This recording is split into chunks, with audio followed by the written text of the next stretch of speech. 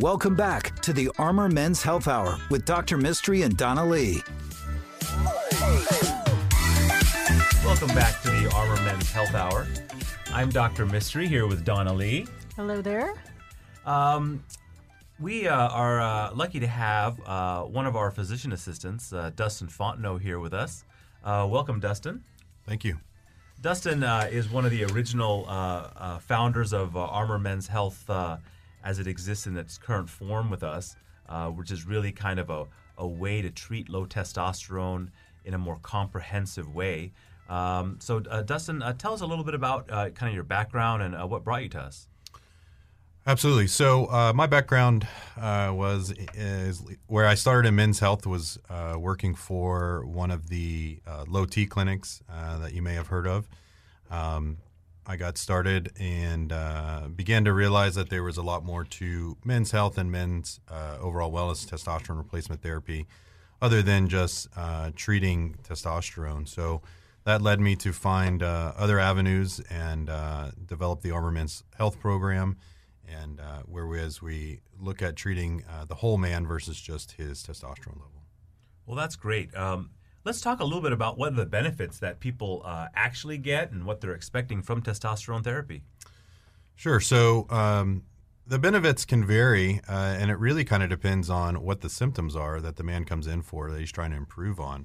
But in general, most men can expect to see an increase in energy levels, less fatigue, improved sleep. If weight loss is a goal, testosterone can help aid in weight loss. Now, we never consider it a weight loss treatment. However, it can certainly help support lean muscle mass, which in turn will increase metabolism, which will help you burn that excess fat. And there's certainly some sexual function benefits. Increased libido is one of the first things that a lot of men will experience, as well as an improvement in erections over time. Well, increased libido and better erections sound like really good benefits.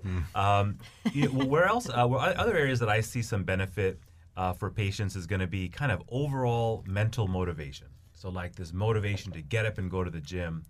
And I think some of it's because, those same 10 reps that you do with a testosterone level of 200 get you more benefit when you have a testosterone level of 700. Would you agree? Absolutely. So, again, the men that are out there and working out and being active are going to appreciate a higher testosterone level a lot more than a more sedentary guy. And you mentioned the mental well-being, and that is a really important thing, and one we see a lot in our clinic is the cognitive improvement. A lot of men will report in their just day-to-day job function that they function a lot more efficiently at work. They're able to problem solve better and really deal with the ups and downs of life in a lot more stable manner than before. Now, as men's health and urology practitioners, we're just one of many different types of practitioners that take care of low testosterone. Primary care doctors take care of it. Specialized hormone clinics take care of it. Endocrinologists take care of it. My sense is that each of these different type of specialties take care of testosterone differently. I find that endocrinologists are really focused on making sure that you're right within the right numeric range. Primary care doctors are often, many of them roll their eyes at the treatment of low testosterone because of how frustrating it can be to kind of meet the needs and expectations of these patients, as well as how hard it is to navigate the insurance of trying to get testosterone paid for. And the specialty clinics, I think, often charge way too much for something that's pretty simple and straightforward. What are your thoughts on how different specialists approach testosterone therapy? Yeah, I agree. I believe there is a lot of variance on how it is approached and how it is treated. Hormone therapy, it really is an art, and it takes a lot of patience and really takes a lot of experience. We have, a couple thousand patients in our practice in which we treat with hormones. So it has become a big part of our practice, and I don't necessarily think we're smarter than anybody else, but I think we do it a lot more than anybody else, and I think we do it the right way. So you certainly need to have the time and the staff dedicated to take care of these patients. And I think if you're with a practice, whereas the hormone therapy is only a very small part of it, you're not going to get the same experience as a practice that's more dedicated to the proper and thorough treatment of hormone replacement therapy. I couldn't agree more. I mean, every day I'm answering texts and emails from other practitioners that are dealing with atypical complications of testosterone therapy, whether it be high estrogen levels or patients who don't like injections or trying to come up with ways to maintain fertility. So fortunately, we've been able to provide virtually every form of testosterone replacement therapy that you can think of. Over the years, I've come to believe that insertion of pellets is one of the best ways. One of the downsides of injection therapy or any of these therapies is that you get patients that don't inject every week, or there's some non-compliance issues, and then you have patients who have levels that go up and down and up and down, and that the variation in levels can cause complications. Have you seen that? Yes, absolutely. So the pellet therapy, I would agree, is the premium way of testosterone replacement therapy. It does achieve the most steady state of testosterone in the patients. With injection therapy, you do get a high and a low and a peak and a trough throughout the week, and many patients will feel that difference, that delta between the two. And the pellet therapy avoids that. Most of our men, over time, once they've been on injections long enough, they tend to get injection fatigue, in which they're really they've established that testosterone replacement therapy is something they want to do long term, and they want to do it the easiest way as possible. And those are usually the guys we transfer over to the pellet therapy. Well, why don't you walk us through if a patient's going to be interested in transitioning to pellets for their testosterone? Who are some patients that are good candidates? What are some bad candidates? What can they expect during that visit? And what are some limitations afterwards? Right. So there's really anybody that's in need of testosterone replacement therapy can be a good candidate for the treatment.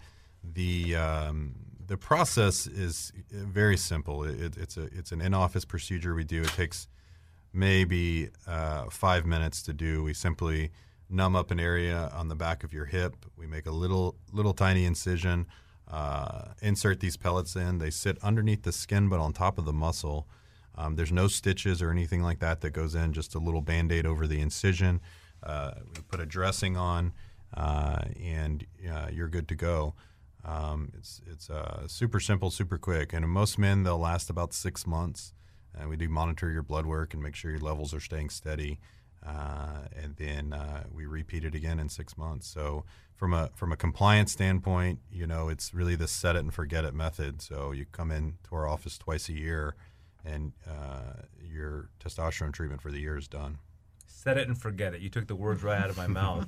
I would say that probably around 20 or 30% of our male patients will have their wives come with postmenopausal symptoms and get their wife's estrogen and testosterone taken care of at the same time. And I think that so many of our patients and those couples have been able to maintain a lot of vigor and energy as they're aging. And the testosterone replacement, I think, has been a big part of it. What are some limitations in activity right after the pellets are put in? So we like for you to limit your lower body activity for about a week. So these are things like running, jogging, cycling, elliptical, and that's really just to allow that track where the pellets went in to heal down and make sure you don't spit out any of the pellets. The other limitation we put on you is no soaking for a week. Showers are fine. We just don't want you in a pool or a hot tub or a lake, just while that little incision is healing. After 1 week, you're free to do whatever you want. Now, we're probably putting in anywhere between 60 to 100 pellets a month. And I think that our success rate has been really good. We use a specific kind of pellet called a Bio-T pellet.